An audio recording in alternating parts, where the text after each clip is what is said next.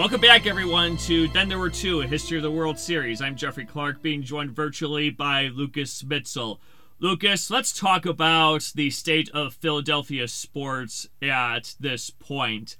In 1980, Philadelphia sports fans are just coming off the days of the Broad Street Bullies. They experienced the Philadelphia 76ers of 1967, one of the best teams in NBA history. The Eagles have been around for a while, but have yet to win a Super Bowl. And for the entirety of all those teams' existences combined, the Phillies have been around and have yet to win the whole thing. They have been around for almost a century, going back to the days before the American League. I'm looking at the Phillies franchise page on Baseball Reference, and it's a lot of futility on here. Pre-World Series, they end up finishing second in the National League in 1901. And then other than that, it's a large amount of nothing, a couple close calls. We have covered them a couple of times before. They won their first pennant in 1915 and then lost that World Series in 5 games.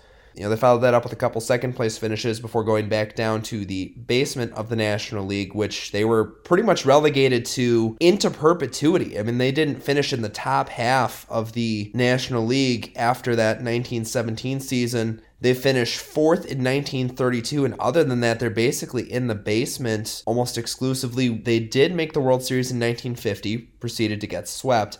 But other than that, it's largely been nothing, although they have started to make a little bit more postseason appearances of late. Basically, the entire 70s, the National League East was won by a team from Pennsylvania just about every single season, and that included 3 consecutive division titles for the Phillies from 76 through 78, but they won a combined 2-9 in those seasons.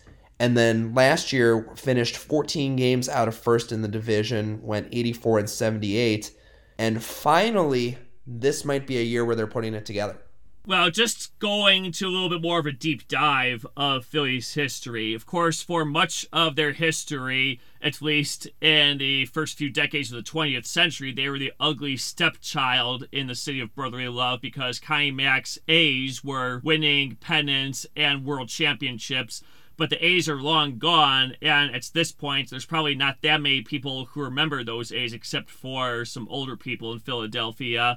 So this is a city that has been World Series championship starved. And going even deeper into this history, in the 78 season since the World Series began, they have finished over 500 only 24 times. They have finished in last place 22 times.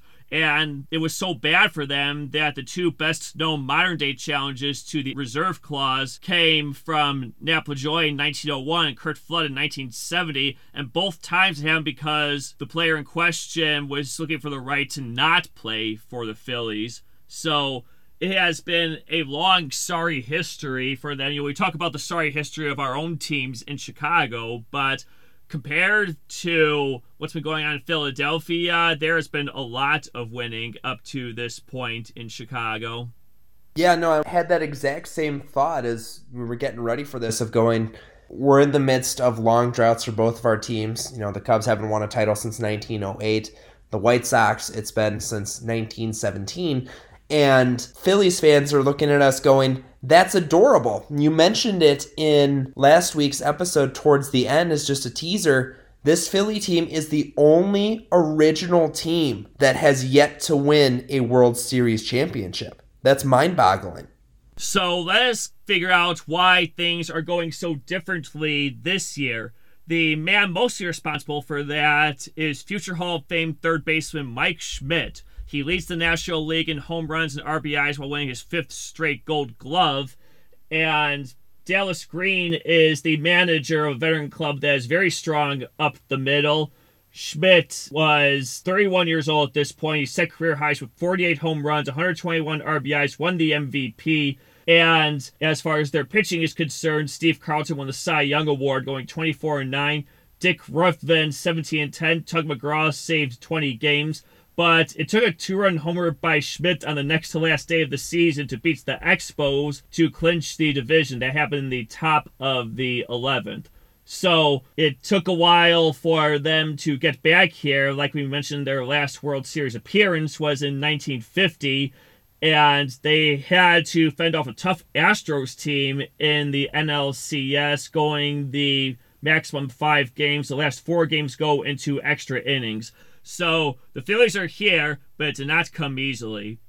No, it absolutely did not. It was interesting to see in the World Series film. You had kind of the contrasting styles between the Phillies with their powder blue road uniforms that we got to see a fair amount of, and then the Astros, the old kind of like rainbow-ish, striped look that they had going on for the longest time, which was kind of neat to see. Kind of a continuation, I guess, a little bit of the uniforms that we saw in the 79 series between the Pirates and the Orioles. One other guy on this Phillies team that we have not talked about yet. It is his second season with the club, and it is somebody that we have talked a fair amount about in recent episodes. Pete Rose is on this team. He hit .282, drove in 64 runs, stole a dozen bases in 162 games for this club, and was part of why they are here at this stage. Switching over to the American League, we have a first-time participant in the Kansas City Royals, led by another future Hall of Fame third baseman. George Brett hits .390, which is the highest batting average in the major league since Ted Williams hit .406 back in 1941. He also had 118 RBIs over the course of 117 games. But that's not all. The Royals have Willie Wilson, who steals 79 bases. Willie Aikens has 20 homers, drives in 98. As far as the pitching goes, Dennis Leonard is the leader of that staff, winning 20 games. Larry Gura winning 18 games. And Jim Frey is their manager. And in fact, this is the first time ever that we have 2 rookie managers in the World Series. Coincidentally, Lucas, both of these men would be future personalities with the Cubs. Yeah, no, I remember Jim Frey being there, and Dallas Green, actually another familiar name here, but just very interesting given you said this is the 78th World Series, and this is the first time that we have 2 rookie managers going at it. So somebody is going to climb the mountaintop in their first season, which is pretty impressive. And the World Series film is appropriately entitled Worth the Wait. The Royals, granted, have only been around since 1969, but that's still a nice long wait for the people of Kansas City, having waited throughout the 70s, and now we have in 1980 their first pennant. Also, this is the first series to feature both teams looking for their first title since Cleveland beat the Brooklyn Robins in 1920. Also, a sign of the times, this is the first series played entirely on artificial turf. Yeah, no, because we're at Veterans Stadium in Philadelphia, which, we're in the era of a lot of the multi-purpose stadiums where you have both football teams and baseball teams sharing a venue and using the space. Obviously a far cry from where we're at now, but you have that, and then Royals Stadium in Kansas City, which also having the artificial turf. Definitely a lot different from what we're used to seeing. I don't know that it necessarily comes into play a ton in terms of balls taking funky hops or anything like that, but it is an interesting historical tidbit.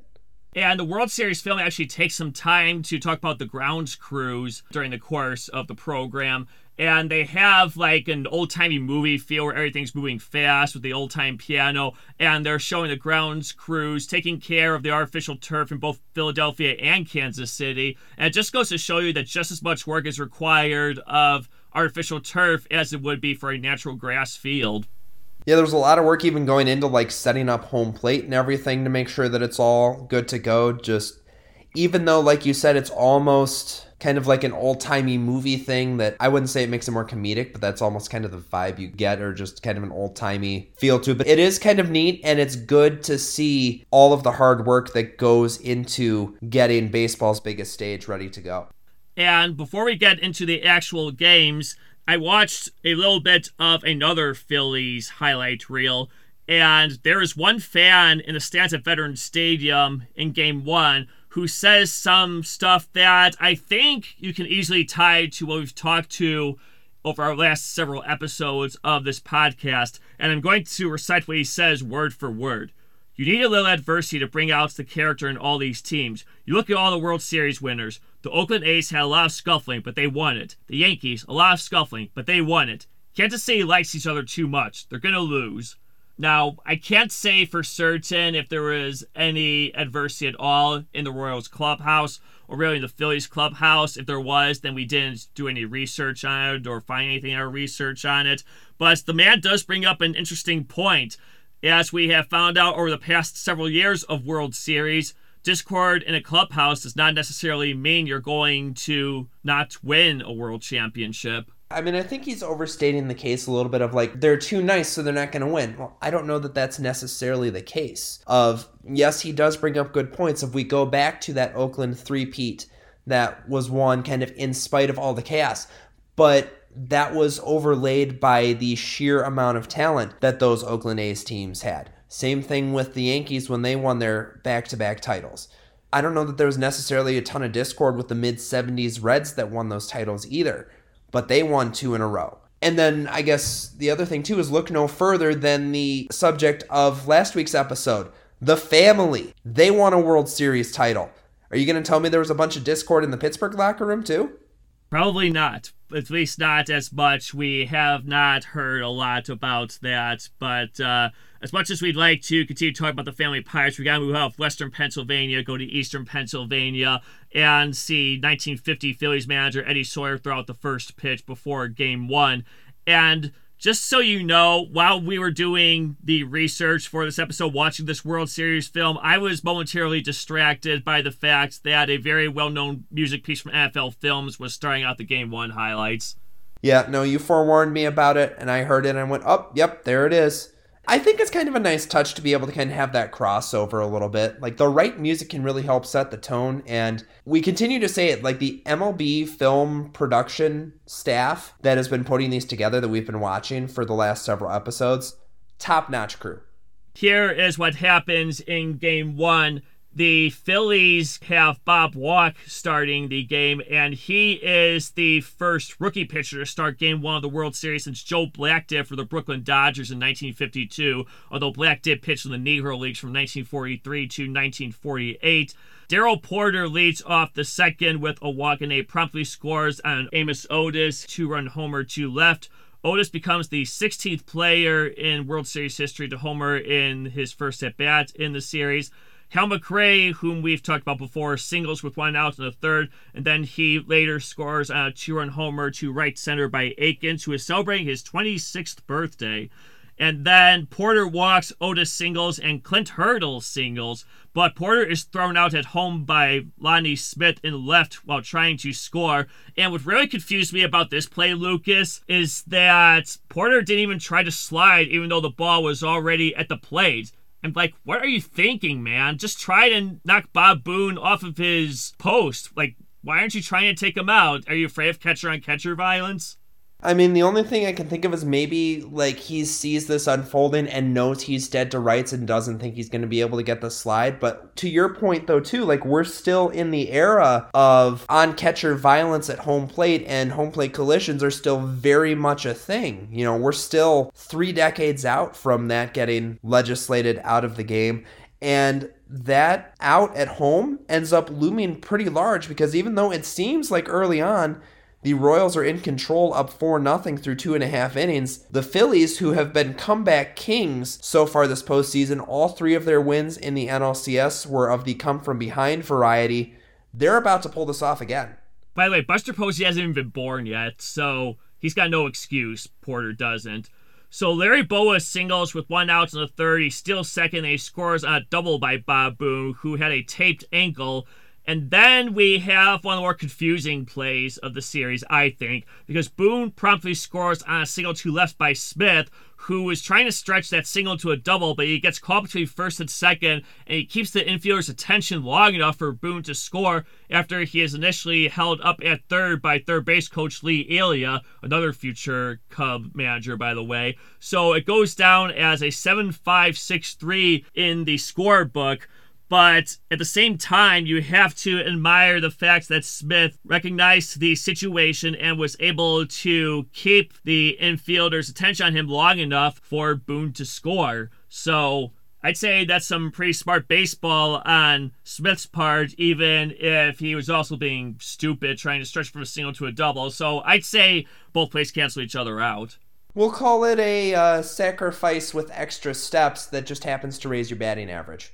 I guess so. So Rose is hit by a pitch, big surprise. Mike Schmidt walks, and then we get a 3-run homer by Arnold Bake McBride. And that is despite only hitting 9 home runs in the regular season. That home run is hit to right. And McBride is just the second Philly to homer during the World Series. Fred Ladderis did it in 1915. And when he was told this later on, McBride said, "Fred who?" I mean, it's been 65 years, so that's a completely fair reaction, I would say.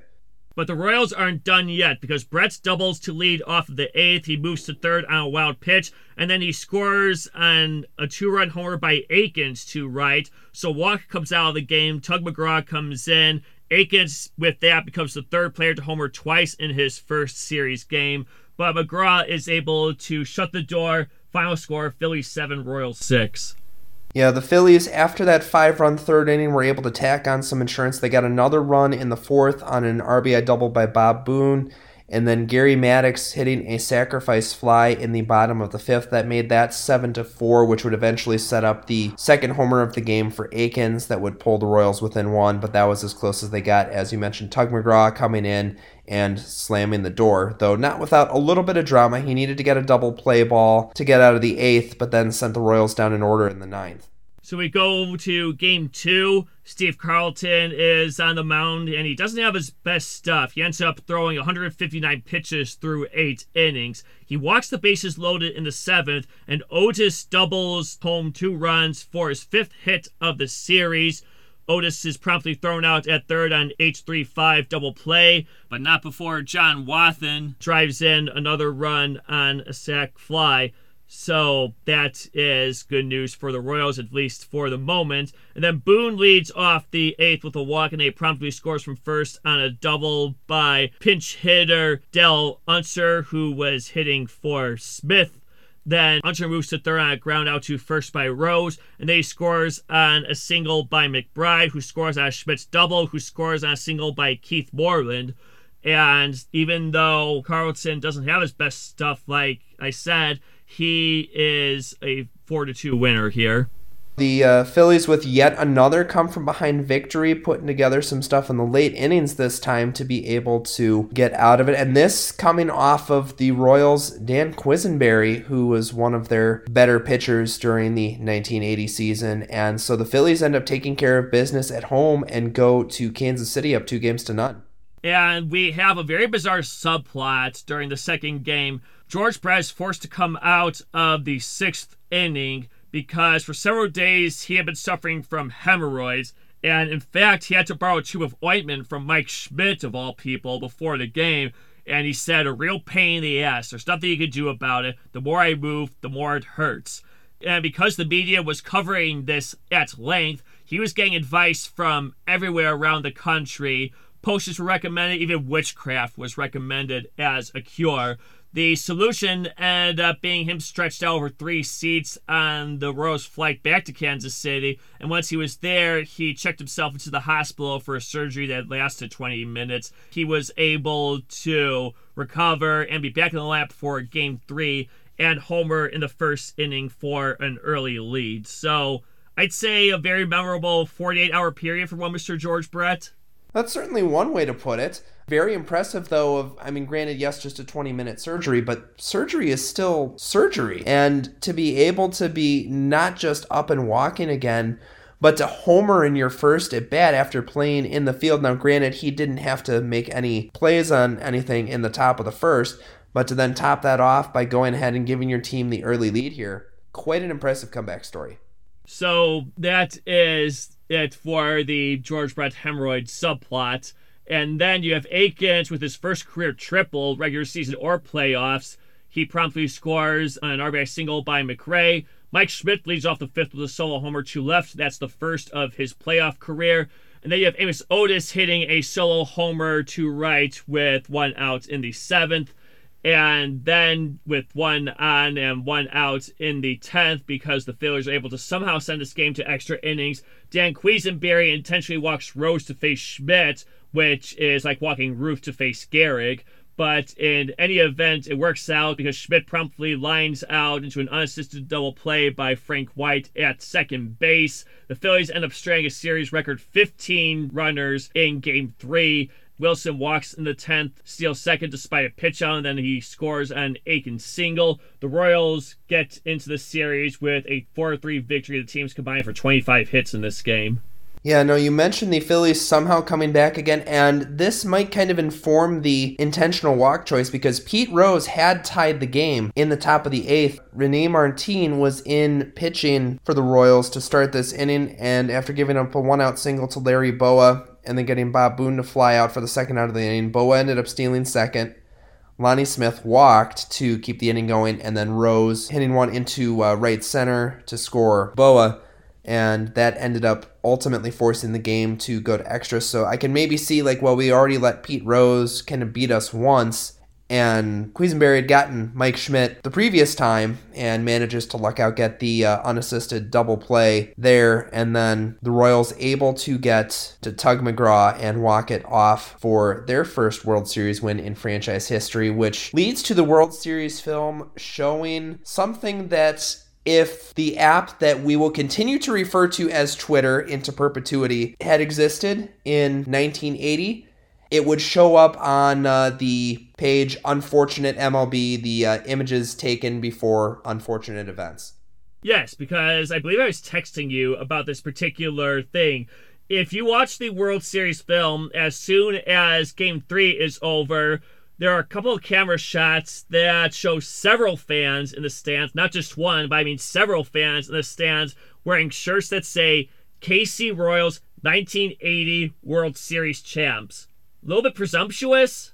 Yeah, so I understand the whole thing nowadays of with all of the merchandising, you have to have everything ready well in advance. So, you look at the Super Bowl stuff where you've got shirts printed for both of the teams, and the shirts of the losing team get sent to places where people need clothing. So you've got the jokes and the memes about such and such team t-shirts are going to Africa or something like that. And I mean, in an instance like that, I could kind of see it, but it's also this is different, because you're having these out beforehand and you're just tempting fate at this point with those shirts. And they look like they're custom-made shirts, so I will give them that. But not only are fans wearing it, we saw that at least one fan dressed their baby in it. So, what are you doing? It's you're already down 2-0 in the series, and you have the gall to come to the ball game with this situation and just say, hey, let's go off there and show that we still have faith that they're going to win this. And maybe that was the idea behind it anyway. But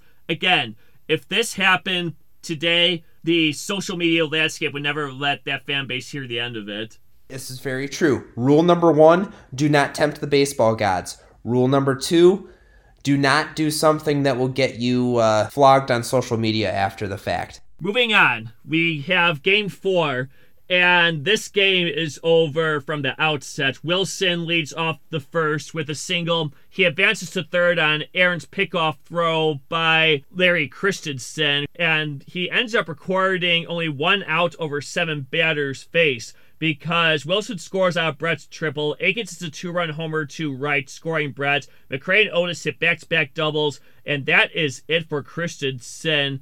Dickie Knowles comes in to relieve him, and then Akins hits a 2-out solo homer in the second, making him the first player with 2 2-homer games in one series. So, just a bad all-around day for the Phillies, and yet somehow they are able to claw back slowly, and they only lose by a score of 5-3, but that first inning obviously took the wind out of them. It absolutely did. I mean, I'm sure there still had to be a little bit of confidence given the fact that they have been able to make comeback after comeback, but really the extent of their offense in this game, they get the 1 run back in the top of the second on an RBI single by Larry Boa. Other than that, you're looking at just a couple of sacrifice flies, one in the 7th inning by Bob Boone, and then another one in the 8th by Mike Schmidt. And that's pretty much it.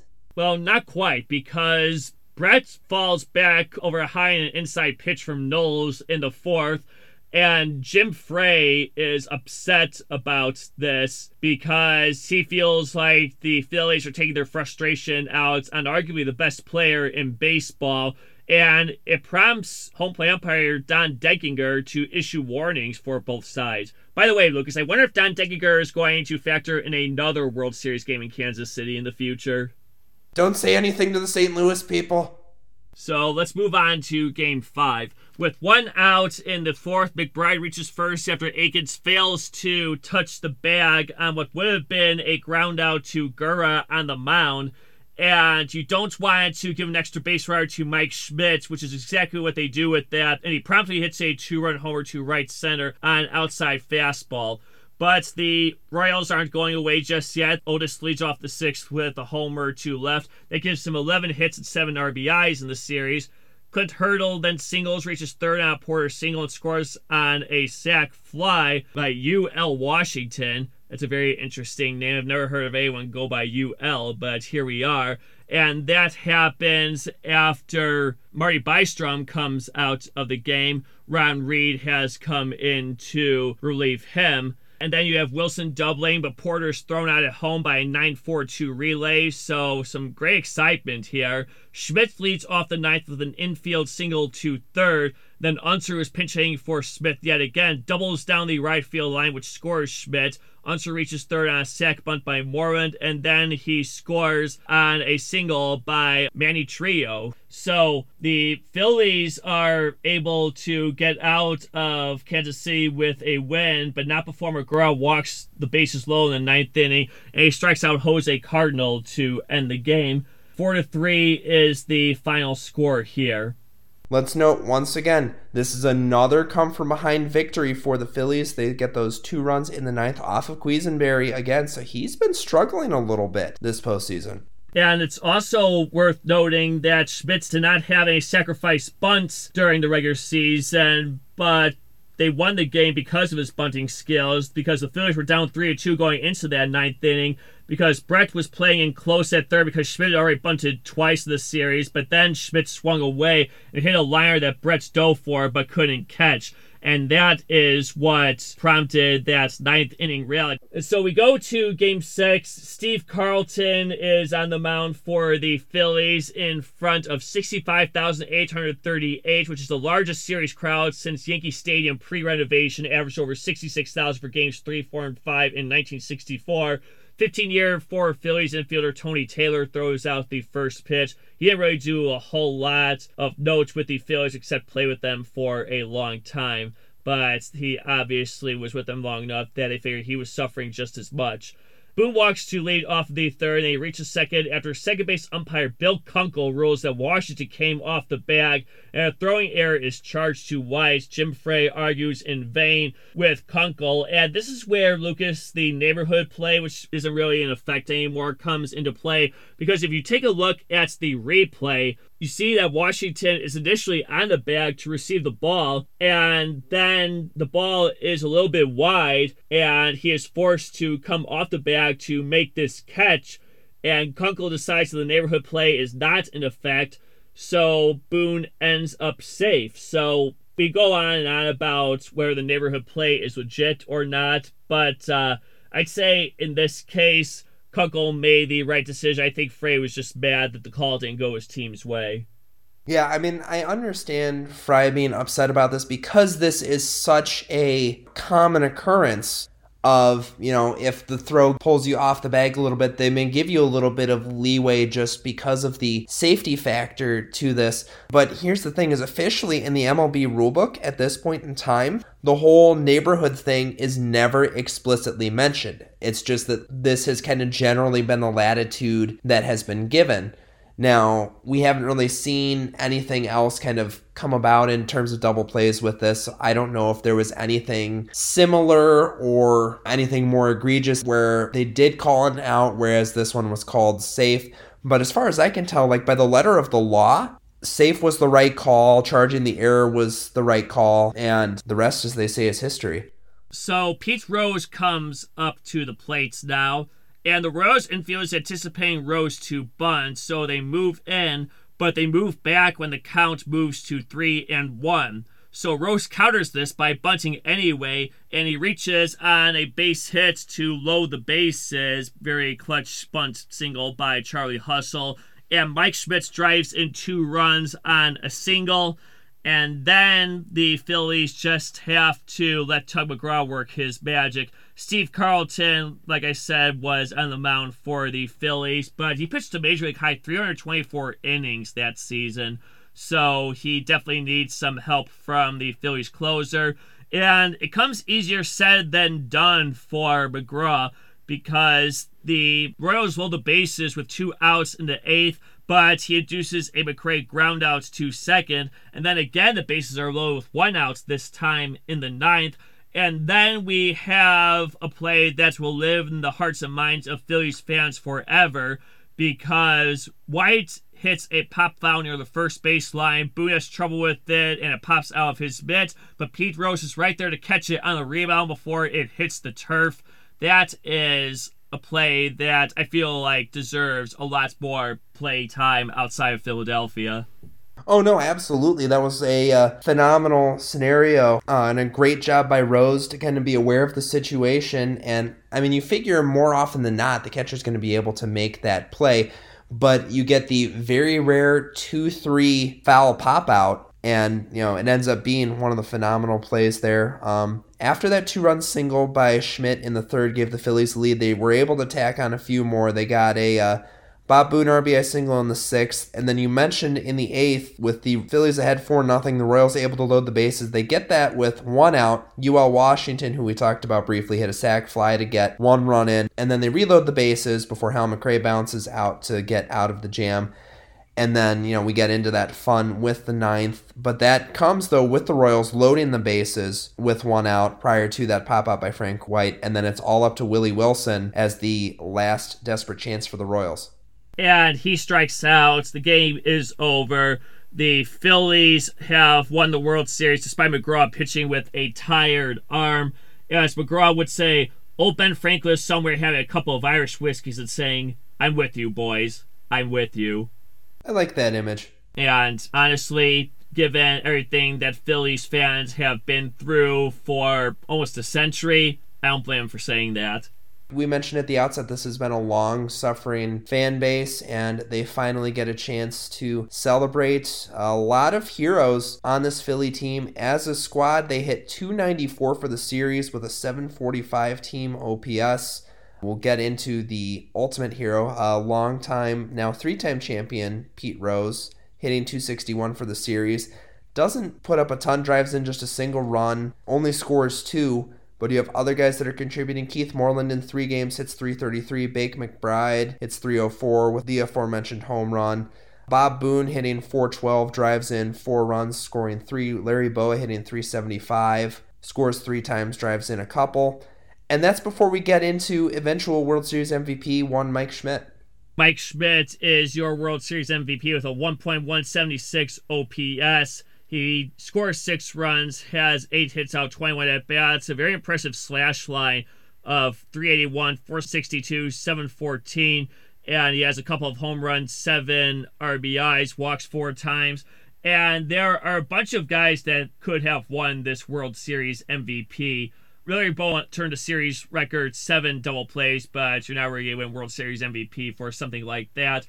Tug McGraw easily could have won this. He appeared in 4 of the 6 games, was credited with 2 saves as well as 1 victory. Steve Carlton had a couple of wins with a 2.40 ERA. So I would say this is one of the tougher decisions for World Series MVP. And maybe you could make the argument that maybe there was a little bias there because of the regular season that Mike Schmidt had. But at the end of the day, he was the man who led his team in RBIs and OPS, obviously, among qualified hitters, as well as base percentage and slugging percentage. You had Bob Boone hitting .412, but only 4 RBIs despite 1.029 OPS. Only had a couple of doubles out of his 7 hits. And again, I can't really say that there is a one reason that Mike Schmidt won MVP, although I'm sure his clutch hit in Game 6 helped sway the voters a little bit. I'm happy that Schmidt won World Series MVP, but I would have been just as happy if any of these other guys was named World Series MVP. Well, and Schmidt even agreed with you himself, too. He had mentioned, and this is very reminiscent of what Willie Stargell said the year before of, I wish I could take this trophy, break it up into 25 pieces, and very much a team-oriented guy and kind of agreeing with the notion that, it was everybody kind of coming together and giving the Phillies their first ever World Championship. And I know you and I, Lucas, like to make fun of Philadelphia sports fans for reasons that we're not going to get into here because it would just make this episode longer than it needs to be. But once in a while, they deserve to have a celebration like this. Well, they do. I mean, at this point, they're kind of a long-suffering fan base, like we've said, and they've earned it. And they earned it against some tough competition. A lot of the Royals hitters played very well, too. They hit 290 as a team in this series. So just kind of going through some of their numbers, Willie Aikens hit 400, had 4 home runs. You mentioned the multiple 2-homer games, the first guy to ever pull that off. He ends up driving in 8 runs over the course of the series. George Brett, for his part, hits 375, so not a huge drop-off from his 390 regular season. I had the 1 home run in the series. Clint Hurdle hitting 417. Hal McRae, 375. Amos Otis, 478 with 3 home runs. He drives in 7. So a lot of offense in this series. The Royals definitely nothing to hang their heads about here. They played really well, just unfortunately they couldn't get guys like Mike Schmidt and Larry Boa and Bob Boone out. And that is how we're going to leave 1980. In 1981, what's old is new again. We have a couple of combatants who have met each other a couple of times in recent years, and they are back, albeit with a slightly more sinister backdrop. This is the first time in which labor is affecting the course of how the postseason plays out. And Lucas, I know you have looked into this quite a bit, so I know you're looking forward to this next episode, but probably not for the right reasons. Not particularly, but yeah, there is a lot more backdrop that's going to have to go into next week's episode. So if you are curious about what the heck is going to be going down, tune in next week. So for Lucas Metzel, I'm Jeffrey Clark. Thanks for listening to our 1980 edition of Then There Were Two, a History of the World Series. You can like us on Facebook. Follow us on, like Lucas said, the app that we will be calling Twitter in perpetuity. You can also subscribe. We'll see you next time.